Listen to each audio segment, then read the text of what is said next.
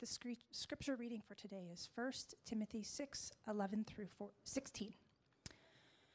But as for you, O man of God, flee these things. Pursue righteousness, godliness, faith, love, steadfastness, gentleness. Fight the good fight of the faith. Take hold of the eternal life to which you were called and about which you were made, the good confession in the presence of many witnesses. I charge you in the presence of God, who gives life to all things, and of Christ Jesus, who in his testimony before Pontius Pilate made the good confession to keep the commandment unstained and free from reproach until the appearing of our Lord Jesus Christ, which he will display at the proper time.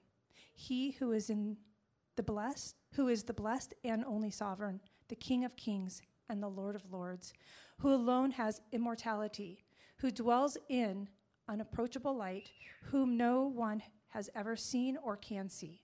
To him be the honor and the eternal dominion. Amen. This is the word of God.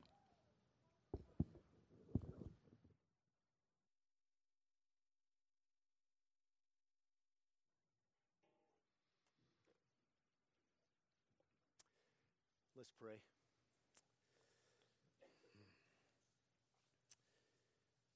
Father, we are here this morning, and Lord, I'm up here this morning and just want to continue making much of you. God, we're here to confess or to acknowledge our need for you. Thank you, Lord Jesus, that you came to take care of our eternal need of salvation.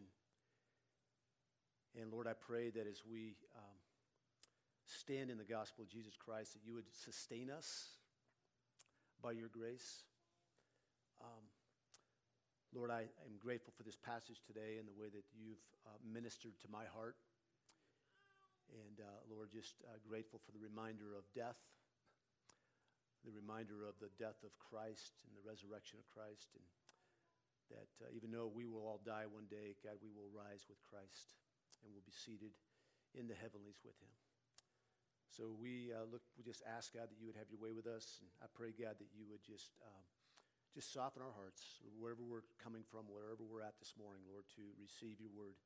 And I pray that you would change us by the power of your Holy Spirit. And God's people said, amen. Good morning. Remember me?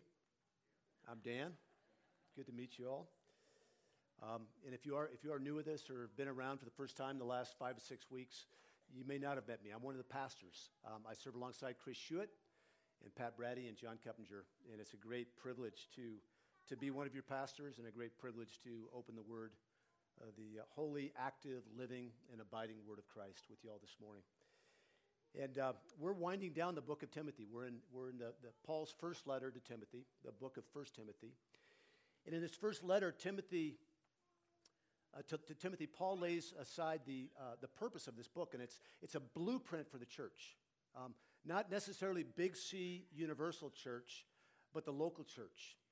And the church means it's the people of God. It's people that have been called into a relationship with the triune God.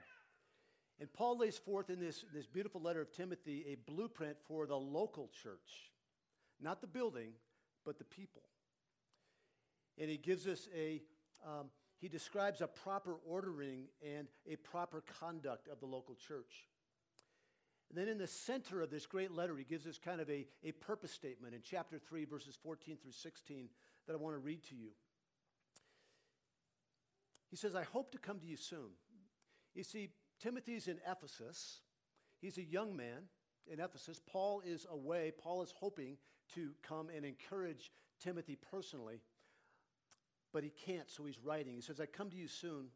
I hope to come to you soon, but I'm writing these things to you so that if I delay in coming, you may know how one ought to behave in the household of God, the oikos of God. Not the building, but in the family of God, which is the church of the living God, a pillar and buttress of the church. The church is a pillar of the truth. Our primary responsibility as pastors and leaders actually is to hold up the truth of God's word. And it's a buttress. The church is a buttress of the truth as well, is that we're to project it out. We're to proclaim it, because it's through that truth that people are saved, and people are saved, grow in the likeness of Christ. Then he goes on to say, great indeed, we confess, is the mystery of godliness. So earlier in verse 15, he says, I want you to know how one ought to behave in the household of God. And then he says this behavior is called godliness, and it's found in the mystery of Christ. He describes this mystery found in Jesus. He was manifest in the flesh. He was vindicated by the Spirit. He was seen by angels, proclaimed by the nations, believed on in the world, taken up in glory. So what Paul is writing about is about behavior in the church that is rooted in the gospel of Jesus Christ, not rooted just in morality. And he felt the need to write to Timothy because of false teachers that were slipping into the church, that were teaching what Paul describes as a false doctrine or a different doctrine. And you might go, well, what does that have to do with us today? I mean, the canon of Scripture was not put together at that time. People were coming to Christ left and right. We've had the Bible for centuries. Why is this pertinent for us today? Why should we be aware of false teachers? It's because of the proliferation of radio shows and books and TV shows. And anywhere you go, you can get a podcast. So this is important for us, that we would heed Paul's words to Timothy, and to be careful of teachers and preachers and seminar leaders that are teaching a different doctrine.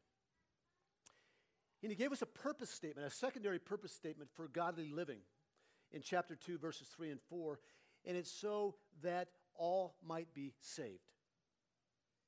That all would be saved. That the reason that we conduct ourselves in a way that honors and glorifies God is because there's a watching world.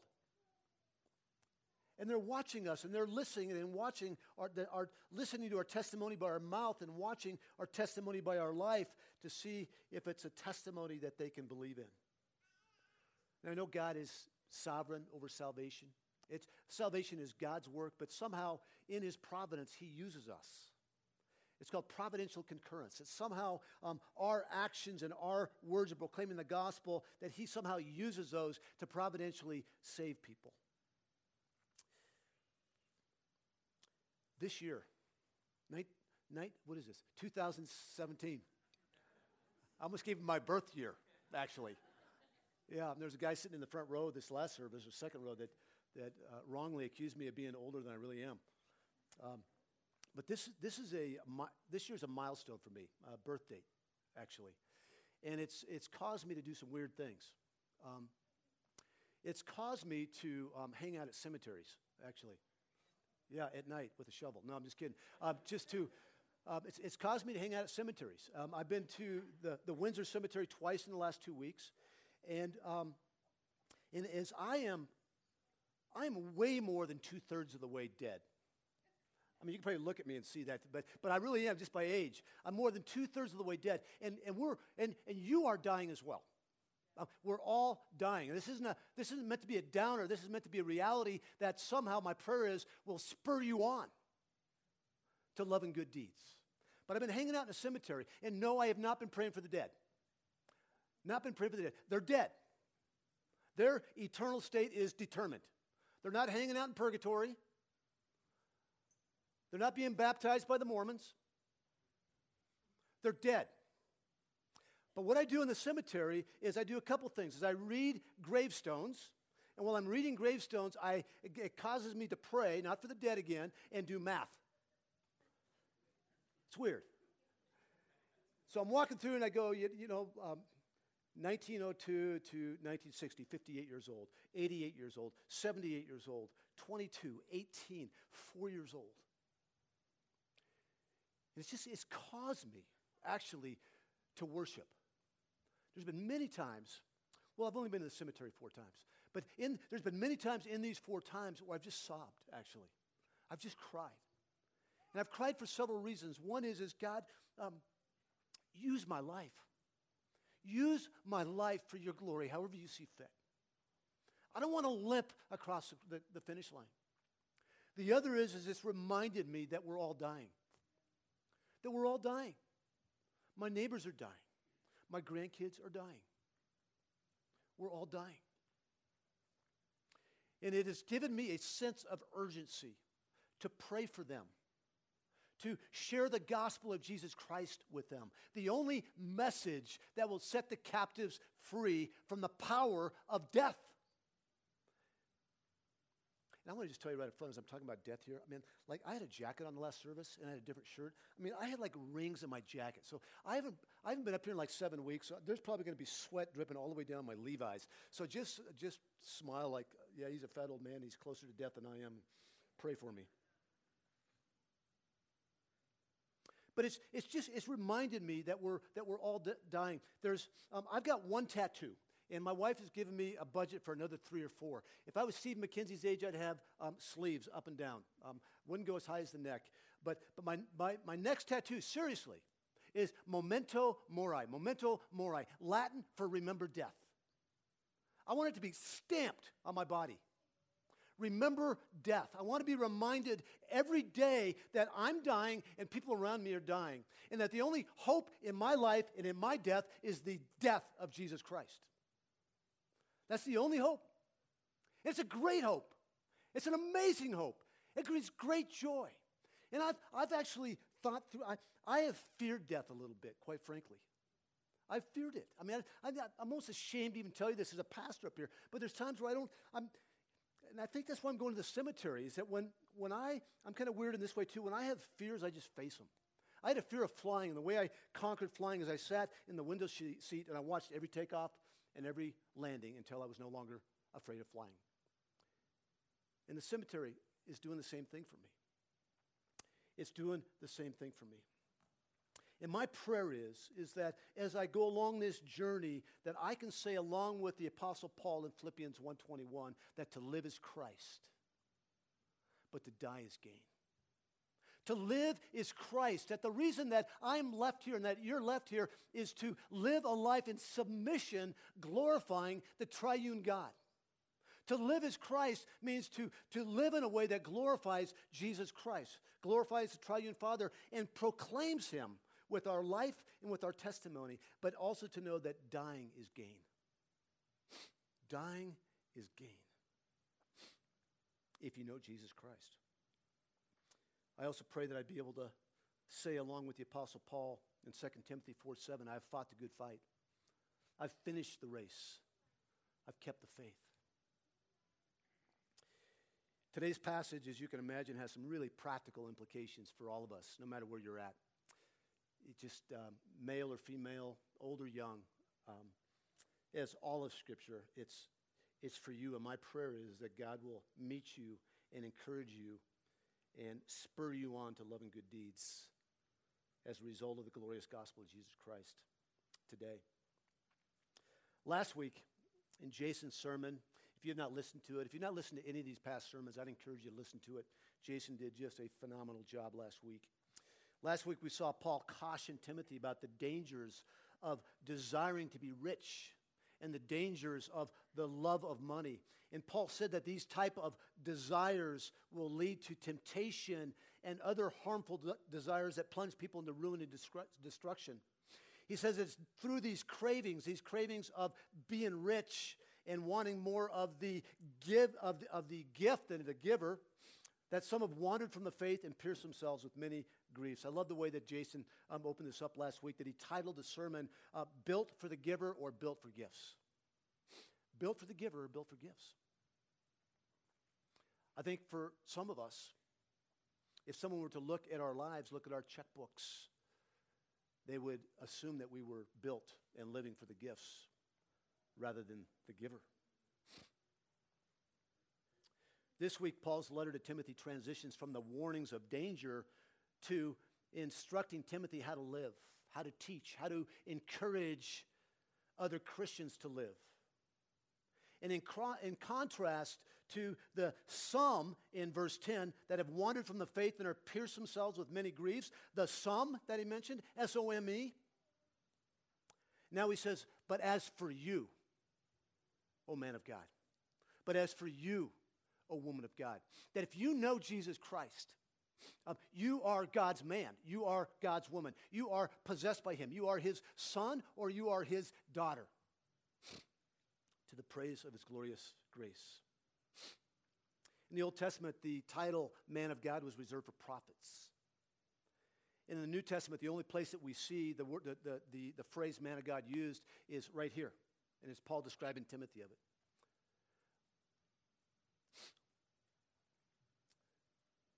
This is the greatest title that could be bestowed upon Timothy. And I'm sure it must have meant a great deal to him to have the Apostle Paul call him a man of God. And even though this title is reserved for the prophets of old and is only used for Timothy in the New Testament, I believe that every person with the Spirit of God indwelling him should or her should desire to claim this title for himself or herself. You know, I haven't really thought of epitaphs that much, even going through the cemetery. I got to tell you, that's another thing I look for. There are very few epitaphs that give testimony to a great God and a life lived in submission to that great God. It doesn't mean that the people didn't, but I'm just saying there's just not a lot of evidence of that. And I don't really care much about my epitaph, quite frankly. I'm afraid what might go on it actually with the pen in some people's hands that I know.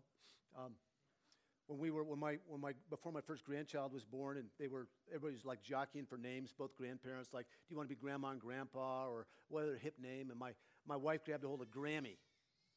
And I said, I don't really care. So my kid said, well, why don't she be Grammy and you be Crappy? And I go, well, come on. It's like, so I'm Papa. The crappy part didn't start. So yeah, I'm still in counseling on that one. No, just kidding.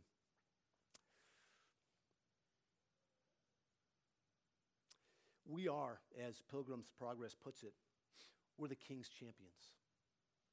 That's who we are as men and women of God, as we are champions of the God Most High, of his glorious gospel. What a marvelous thought that is. Men or women of God who have been lifted above worldly aims and who have been devoted to divine service. Men and women who belong to a spiritual order with which things temporal, transitory, and passing have no grip on us. We are men and women who are not the world's men and women.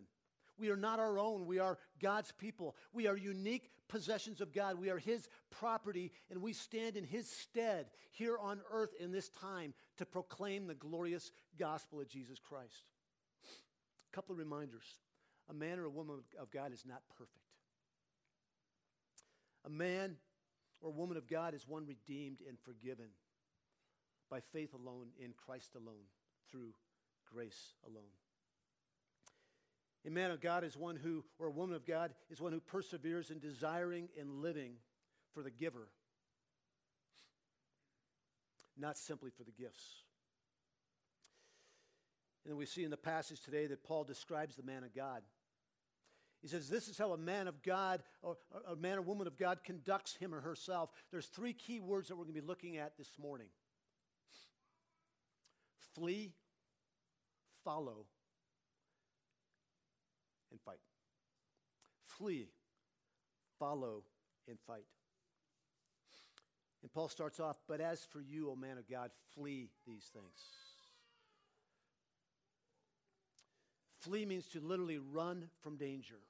Flee from what he just warned Timothy about in verses 9 through 10. Flee from the love of money and all that goes with it. He's to flee from the illusion that godliness is a means of gain. The prosperity gospel would say that godliness, doing the right thing, is a means of gain. That somehow if we just live a certain life in submission to God, that we're going to be blessed. There's no correlation. Does God bless? Yes. Does he give good gifts? Yes. But there is no direct correlation between us doing good things and being blessed. So we need to flee from the illusion that godliness is a means of gain. We need to flee from the desire to be rich. Ultimately, we need to flee from desiring gifts more than desiring the giver. Paul's urging here is to flee the desire of anything that replaces Christ as the center of our desires and affections. Why? Just go back to verse 10. When we desire the gifts more than we desire the giver of the gifts, it will snowball, and it will lead to other harmful and senseless desires that plunge people into ruin and destruction. It will also cause some to wander away from the faith. So Paul tells Timothy to flee these things. They will only create difficulty in your life. And I want to just be clear what I'm saying here, that God gives good gifts. That God gives good gifts. And he gives good gifts to all of humanity. Chris talked about it up here earlier. It's called common grace. Your family is a good gift. Your health is a good gift. Your life is a good gift. Your kids are a good gift. Your home, vacations are a great gift. A retirement account is a great gift.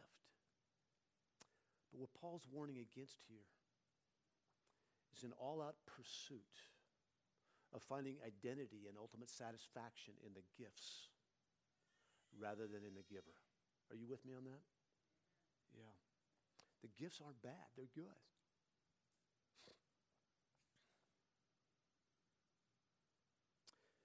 Elsewhere in Scripture, we're told to flee other things, not so good things, actually, bad things, sexual immorality, idolatry, youthful passions. And Paul says, speaking of idolatry and other things that we should flee, 1 Corinthians 10, 12 through 13, Paul says this, "Let anyone who thinks that he stands take heed lest he fall." What Paul is saying there is that wherever you're at in your journey, you can fall. And there's always something nipping at your heel. It's temptation. It's the enemy. It's good things that are replacing the best thing, God. He says, anyone who thinks that he stands, take heed lest he fall. No temptation is overtaking you, but that is common to man. In other words, temptation for all of us is the same. It's in different degrees, but we're all tempted. Then it goes on to say, but God. My next tattoo. But God, ... But God is faithful, and he will not let you be tempted beyond your ability. But with the temptation, he will also provide the way of escape, flee, that you may be able to endure it. If you think you can stand where you're at in the midst of temptation, and he gives you a way out, you're going to fall. So flee temptation. There are times in our Christian life when our only defense we have is to strap on our running shoes and take off. We lived in Denver for 10 years before we moved up here. And it was in the first probably 12 years of our marriage. We lived up north for 2 years, and so it was years 2 through 12.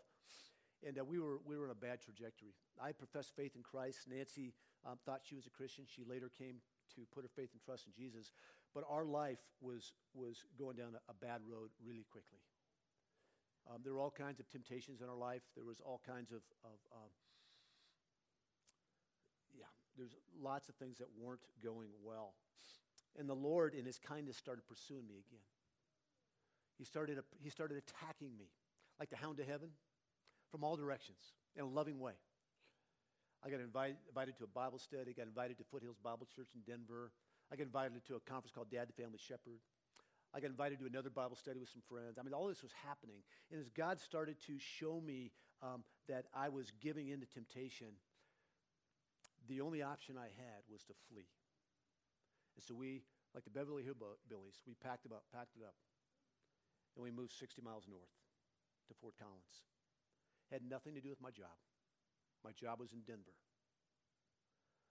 But my salvation, my life, and the life of my family was more important than actually providing for them. By God's grace, I continue to provide for them well. But I had to go to safety. I had to flee. But we need to be careful here. What Paul isn't saying just flee, because fleeing alone can lead to legalism. There are all kinds of cults out there that profess morality, that are living in communes, eating a certain food and dressing a certain way and doing certain things, but they are not regenerate. They do not believe in the gospel of Jesus Christ.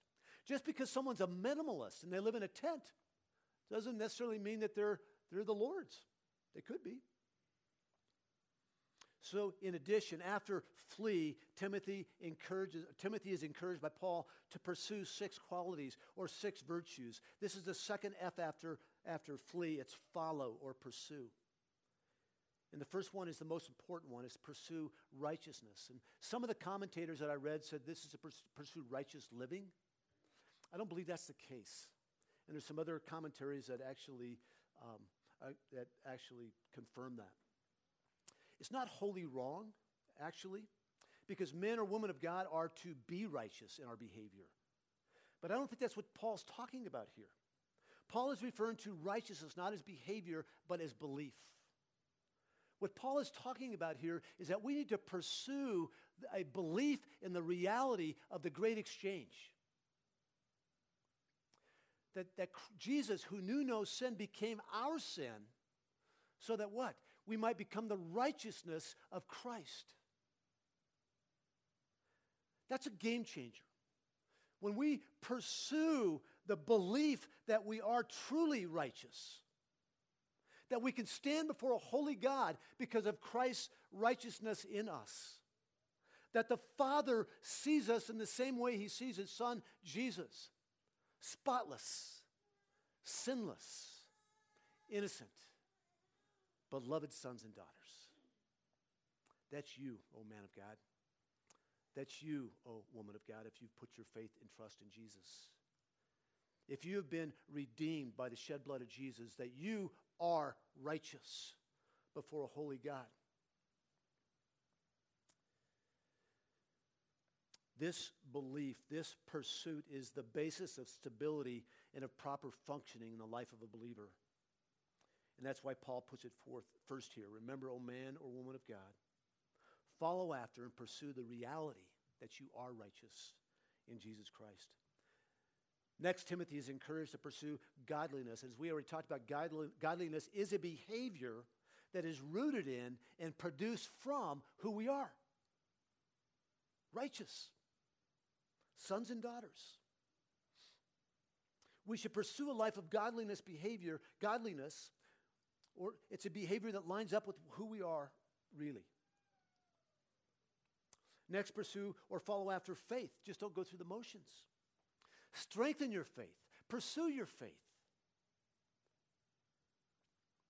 The more we know the character of God, the more we know the love of Christ, the stronger our faith will be. That's why Paul prays in the first chapter of Ephesians. He prays what? He can pray anything, but he prays that you would know the height and depth and breadth and width of God's love for you. That's a faith strengthener. The more we know of the character of God, the more we know of the love of God. It strengthens my faith. And the way we do this, we pursue it by spending regular time in the Word and in prayer. And by doing this, it will give us the resolve we need to pursue loving others. To give us the resolve we need to go down the path of love, to sacrifice for others without experiencing anything in return because of Christ's love for you. We love others, why? Because He loved us first. Last on the list is steadfastness and gentleness. Steadfastness is a won't-quit determination in the face of difficult circumstances. It's endurance rooted in faith that refuses to give up. It's a dogged desire to persevere in the faith no matter what the circumstances are. I know there's people in this body that have hard circumstances. And there's times in our hard circumstances that we can't persevere. And we need brothers and sisters in Christ to lift our arms when we can't lift our arms, to feed us when we can't eat, to encourage us, to remind us of a good and loving God. This unwillingness to quit, this steadfastness, is a mark of a Christian man or woman in the midst of a world that has gone wrong. This is a steadfastness that gives you an undying desire to want to know the height and depth and breadth and width of God's love for us. While steadfastness speaks to circumstances, difficult circumstances, the pursuit of gentleness is patience with difficult people. Anybody have any difficult people in their life? It's the quality of tender, patient self-control in dealing with people that push all your buttons. And that describes some of our marriages. But pursue these things. Flee from evil. Pursue righteousness, godliness, faith, love, steadfastness, and godliness. Make a mental list of these qualities. There's only 6 of them. Ask yourself every day, is this happening in my life? Are these virtues or these fruit, this fruit, if you will, is it growing in my life? It's something every one of us ought to do every day, is to take a quick mental checkup and ask ourselves, how am I doing? Am I honoring and glorifying God? What's happening in my life? So Paul tells Timothy to flee from evil and to pursue Christ and his virtues. Next, he says, fight the good fight of faith. Verse 12. Yes, we're marching along. We got one verse under our belt. He says, fight the good fight of faith. Take hold of the eternal life to which you were called and about which you made the good confession in the presence of many witnesses. Here the language for fight the good fight suggests voluntary athletic agony. The word fight is derived from the same word, Greek word for agonize. So it's agony. It's the kind of agony that takes place in a grueling race or a boxing match. If you have run competitively, or if you've boxed, or if you've competed at any level, you know somewhat what I'm talking about. If you're a runner, you keep running until your lungs burn and your feet feel like lead. And then you reach down and agonizingly you increase your speed as you approach the finish line. My daughter ran cross country in college in high school for Windsor High School. That's got to be the most brutal sport on the planet. That those kids in the heat with people screaming at them, they're telling them to go faster at the end of the race. Those who have put on the gloves also know what it's like to give and receive blows until it takes all you have to even keep your hands up. Paul did this himself. He fought and he agonized so that he could say near the end of his second letter to Timothy in chapter 4, verses 7 through 8, he says, I have fought the good fight. I have finished the race. I have kept the faith. Henceforth, there is laid up for me the crown of righteousness, which is the Lord, the righteous judge. He will award me on that day, and not only to me, but also to all who have loved the appearing.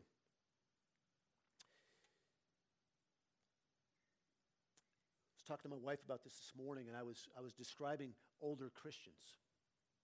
And as I've seen older Christians around, not in this church, praise be to God, but I've seen older Christians,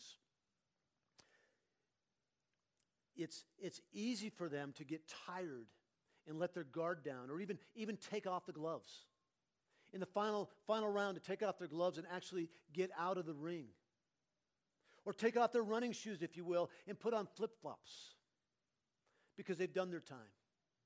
They've fought the fight. Now they're just going to cruise into eternity.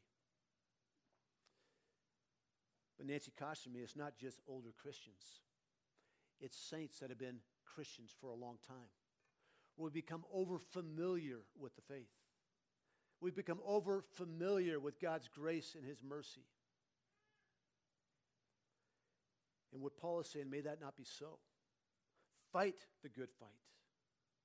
Not just today, but until Jesus returns. And just a reminder, our fight's not against other people.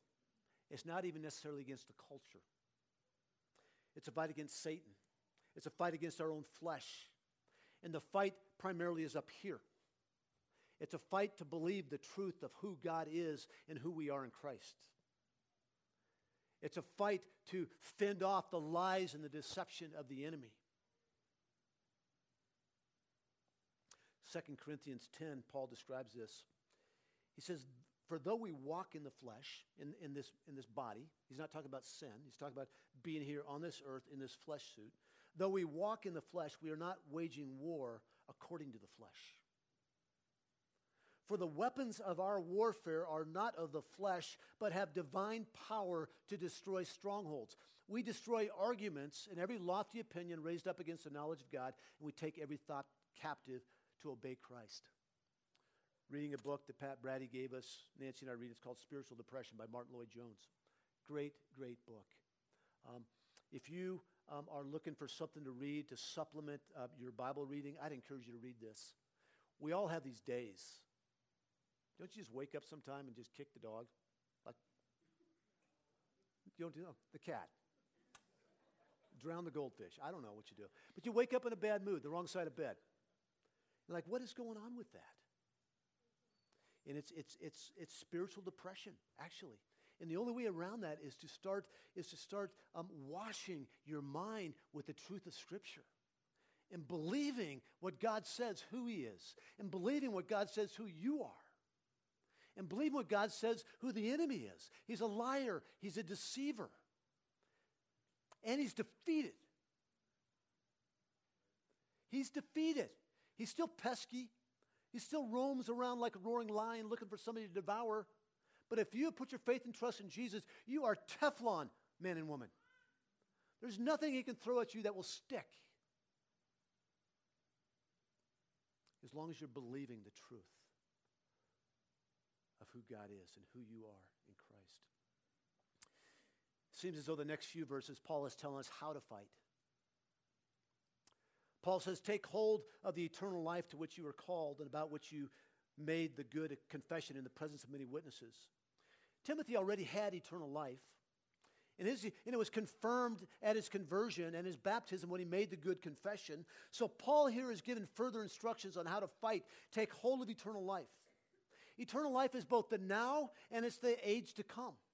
And Timothy, like all of us, has eternal life both as a present possession and a future hope. And we need to be reminded of that hope. And that's why I want to stamp, remember death on my body. Memento mori. Sounds radical, I know. I'm going to be 60. This is not for any of you young people. You can do this when you're 60. Then he gives them a charge. He says, I charge you in the presence of God who gives life to all things, and of Christ Jesus, who in his testimony before Pontius Pilate made the good confession. Here's the charge: to keep the commandment unstained and free from reproach until the appearing of our Lord Jesus Christ, which he will display at the proper time. Paul is urging Timothy to live in accordance to the imperatives of Scripture. That's the command. Live in a way that brings God glory by living in obedience to everything that is written here. You see, the gospel is not against working. It's against earning. There's nothing you can do to earn your salvation. There's nothing you did. In fact, you were dead in your sins and trespasses when God, in his mercy, made you alive in Christ Jesus. But now on this side of salvation, we're to work out our salvation with fear and trembling. By the power of the Holy Spirit, in community with other believers, standing on God's word.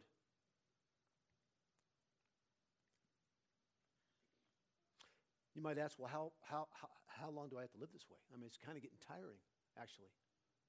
I'm getting tired of the fight.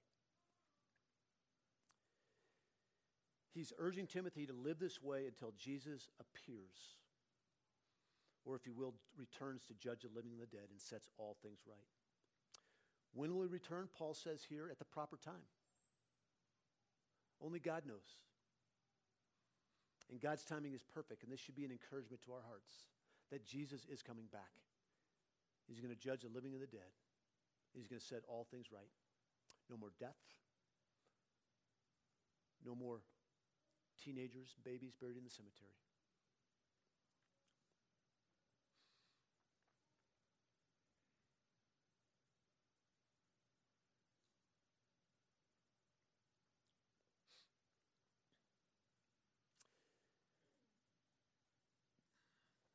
He further urges Timothy, charges him in the presence of the Father and the Son, verse 13. I charge you in the presence of God. Paul meant to encourage Timothy and you and I, not intimidate us. Some would say that you need to behave in a certain way because God is watching. You're in his presence. I don't know about you, but that does not motivate me at all. What motivates me that I'm his precious possession. That because of everything, because of who he is and what he's done, my life is no longer my own. And what Paul is saying here is, I charge you in the presence of God, is that God is present with you. He is an ever-present help in time of trouble.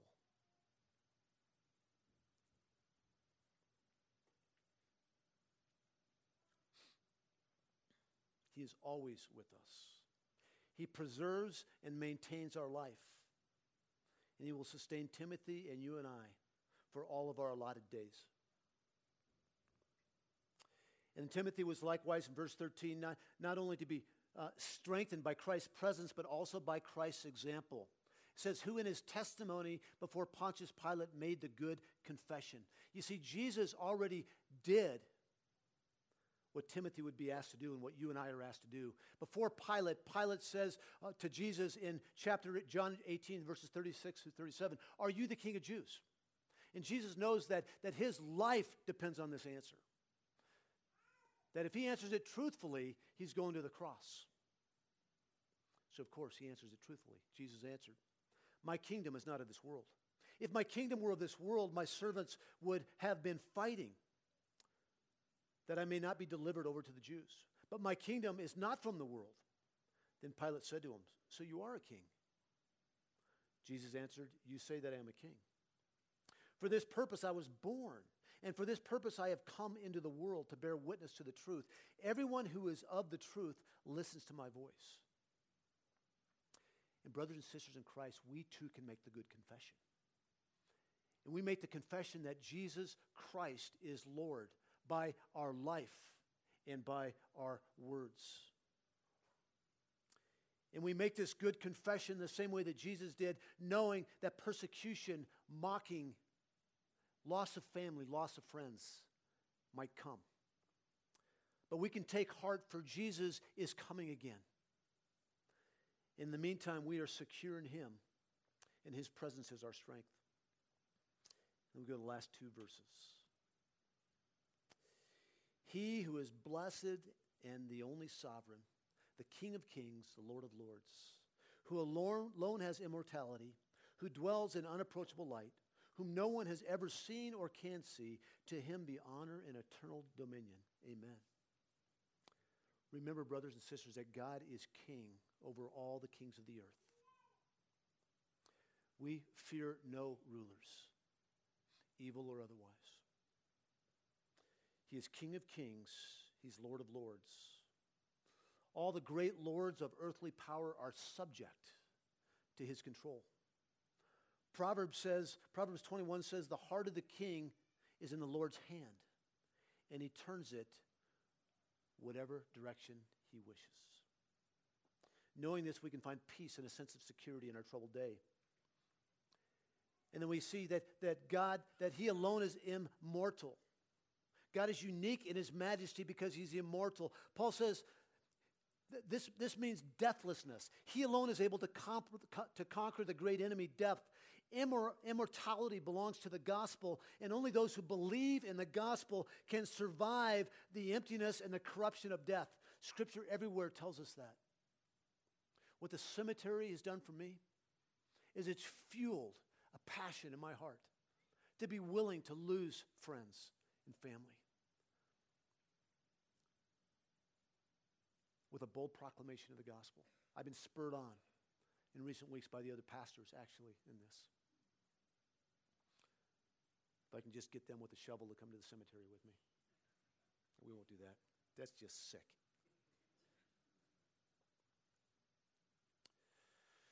Paul goes on further to say that God dwells in unapproachable light. What majesty that pictures. The sun is the greatest manifestation of light we know today. There is no one remotely like God. He is not a tired old grandfather up in glory that is twiddling his thumbs just saying, oh gosh, what's happening down there? No, God dwells in unimaginable light. He dwells in power and majesty beyond our capacity to describe. No one can draw near to the light apart from the provision he has made through Jesus Christ our Lord. And finally, God is invisible. The invisible Spirit, whom no man has ever seen or can see.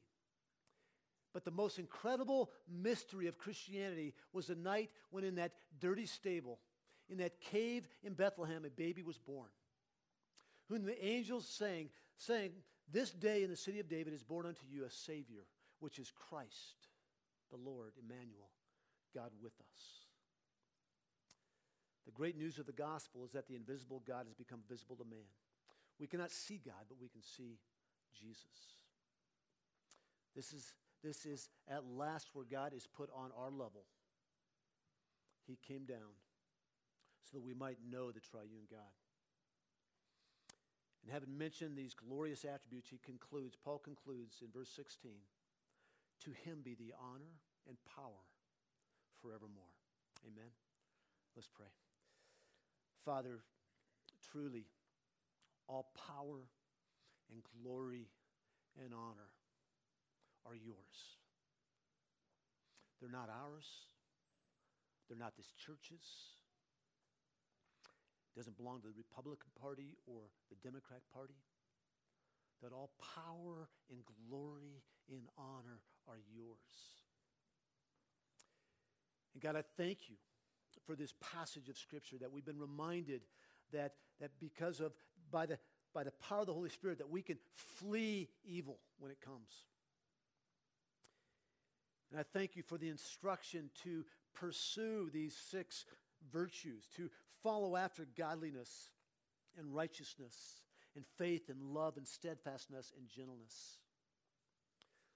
I thank you for the reminder that we already know, but the stark reminder that we're to fight the good fight of faith. And we do that most clearly by grabbing a hold of eternal life. By remembering who you are, your great character. By remembering the gospel of Jesus Christ. And that we are forever and securely yours. So God, thank you. We praise you and we thank you for just loving us and calling us into your kingdom. And I pray, God, that in your kindness you would use us for your glory. And God's people said.